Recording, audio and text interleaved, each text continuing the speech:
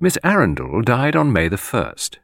Though her illness was short, her death did not occasion much surprise in the little country town of Market Basing, where she had lived since she was a girl of 16. For Emily Arundel was well over 70, the last of a family of 5, and she had been known to be in delicate health for many years, and had indeed nearly died of a similar attack to the one that killed her some 18 months before. But though Miss Arundel's death surprised no one, something else did.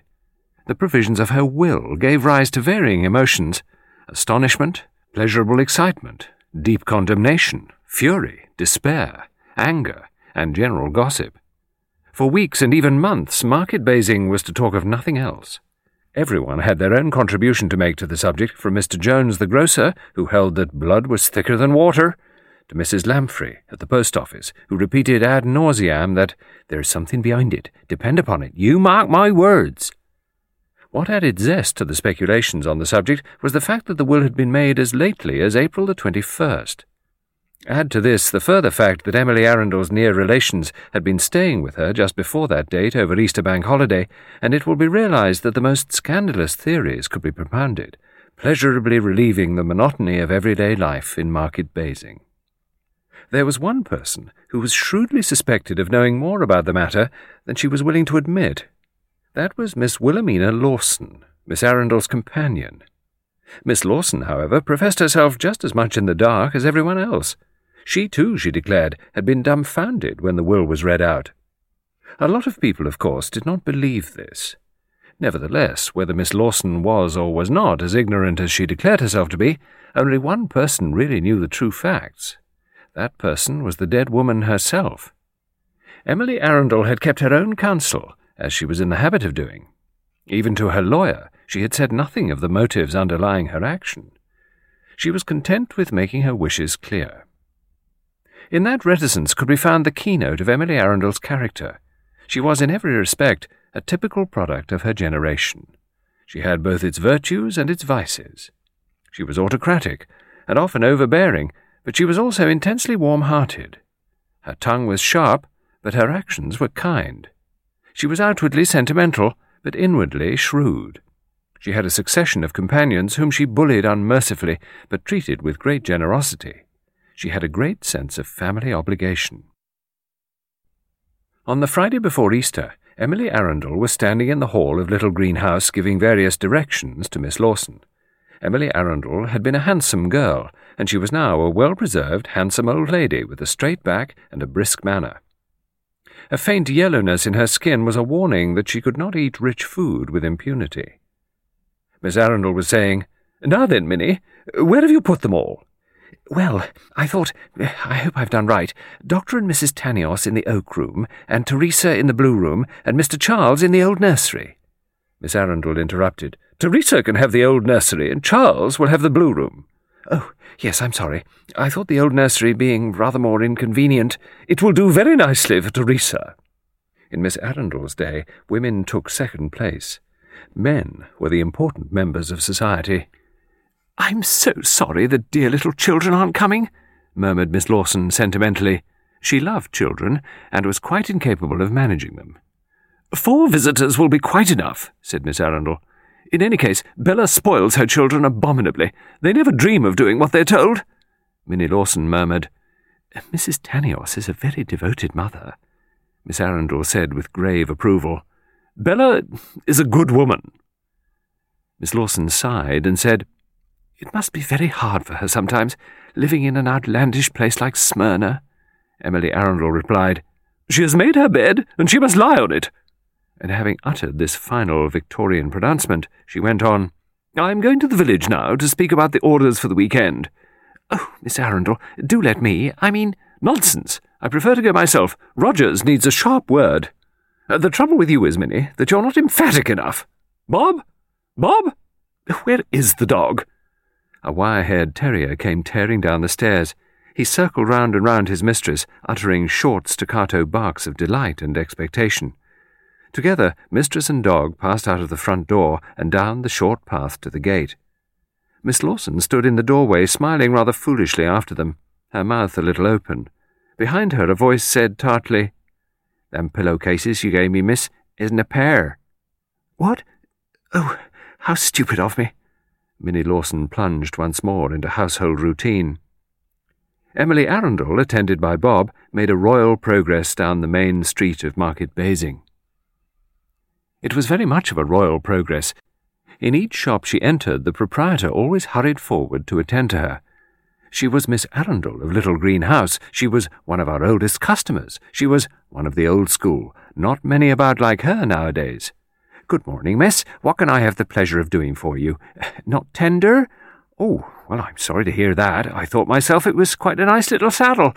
"Yes, of course, Miss Arundel. If you say so, it is so." "No, indeed, I wouldn't think of sending Canterbury to you, Miss Arundel." "Yes, I'll see to it myself, Miss Arundel." Bob and Spot, the butcher's dog, circled slowly round each other, hackles raised, growling gently. Spot was a stout dog of nondescript breed. He knew that he must not fight with customers' dogs, but he permitted himself to tell them, by subtle indication, just exactly what mincemeat he would make of them, were he free to do so. Bob, a dog of spirit, replied in kind. Emily Arundel said, "Bob," sharply, and passed on. In the greengrocer's there was a meeting of heavenly bodies. Another old lady, spherical in outline but equally distinguished by that air of royalty, said, "Morning, Emily." "Good morning, Caroline." Caroline Peabody said, "Expecting any of your young people down?" "Yes, all of them. Teresa, Charles, and Bella." "So, Bella's home, is she? Husband too?" "Yes." It was a simple monosyllable, but underlying it was knowledge common to both ladies. For Bella Biggs, Emily Arundel's niece, had married a Greek, and Emily Arundel's people, who were what is known as all-service people, simply did not marry Greeks. By way of being obscurely comforting, for of course such a matter could not be referred to openly, Miss Peabody said, "Bella's husband's got brains and charming manners." "His manners are delightful," agreed Miss Arundel. Moving out into the street, Miss Peabody asked, "What's this about Teresa being engaged to young Donaldson?" Miss Arundel shrugged her shoulders. "Young people are so casual nowadays. I'm afraid it will have to be a rather long engagement. That is, if anything comes of it. He has no money." "Of course Teresa has her own money," said Miss Peabody. Miss Arundel said stiffly, "A man could not possibly wish to live on his wife's money." Miss Peabody gave a rich, throaty chuckle. "They don't seem to mind doing it nowadays. You and I are out of date, Emily. What I can't understand is what the child sees in him. Of all the namby-pamby young men, he's a clever doctor, I believe. Those pince-nez and that stiff way of talking. In my young days we'd have called him a poor stick." There was a pause while Miss Peabody's memory, diving into the past, conjured up visions of dashing, bewhiskered young men. She said with a sigh, "Send that young dog Charles along to see me if he'll come." "Of course, I'll tell him." The two ladies parted. They had known each other for considerably over 50 years. Miss Peabody knew of certain regrettable lapses in the life of General Arundel, Emily's father. She knew just precisely what a shock Thomas Arundel's marriage had been to his sisters. She had a very shrewd idea of certain troubles connected with the younger generation. But no word ever passed between the two ladies on any of these subjects. They were both upholders of family dignity, family solidarity, and complete reticence on family matters. Miss Arundel walked home, Bob trotting sedately at her heels. To herself, Emily Arundel admitted what she would never have admitted to another human being, her dissatisfaction with the younger generation of her family. Teresa, for instance. She had no control over Teresa since the latter had come into her own money at the age of 21. Since then the girl had achieved a certain notoriety. Her picture was often in the papers. She belonged to a young, bright, go-ahead set in London, a set that had freak parties and occasionally ended up in police courts. It was not the kind of notoriety that Emily Arundel approved of for an Arundel. In fact, she disapproved very much of Teresa's way of living. As regards the girl's engagement, her feelings were slightly confused. On the one hand, she did not consider an upstart, Dr. Donaldson, quite good enough for an Arundel. On the other, she was uneasily conscious that Teresa was a most unsuitable wife for a quiet country doctor. With a sigh, her thoughts passed on to Bella. There was no fault to find with Bella. She was a good woman, a devoted wife and mother, quite exemplary in behaviour, and extremely dull. But even Bella could not be regarded with complete approval, for Bella had married a foreigner, and not only a foreigner, but a Greek. In Miss Arundel's prejudiced mind, a Greek was almost as bad as an Argentine or a Turk. The fact that Dr. Tanios had a charming manner and was said to be extremely able in his profession only prejudiced the old lady slightly more against him. She distrusted charm and easy compliments. For this reason, too, she found it difficult to be fond of the two children. They had both taken after their father in looks. There was really nothing English about them. And then Charles. Yes, Charles. It was no use blinding one's eyes to facts. Charles, charming though he was not to be trusted. Emily Arundel sighed. She felt suddenly tired, old, depressed. She supposed that she couldn't last much longer.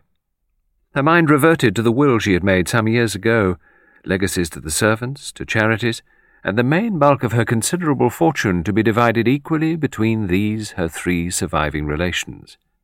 It still seemed to her that she had done the right and equitable thing. It just crossed her mind to wonder whether there might not be some way of securing Bella's share of the money so that her husband could not touch it. She must ask Mr. Purvis. She turned in at the gate of Little Green House.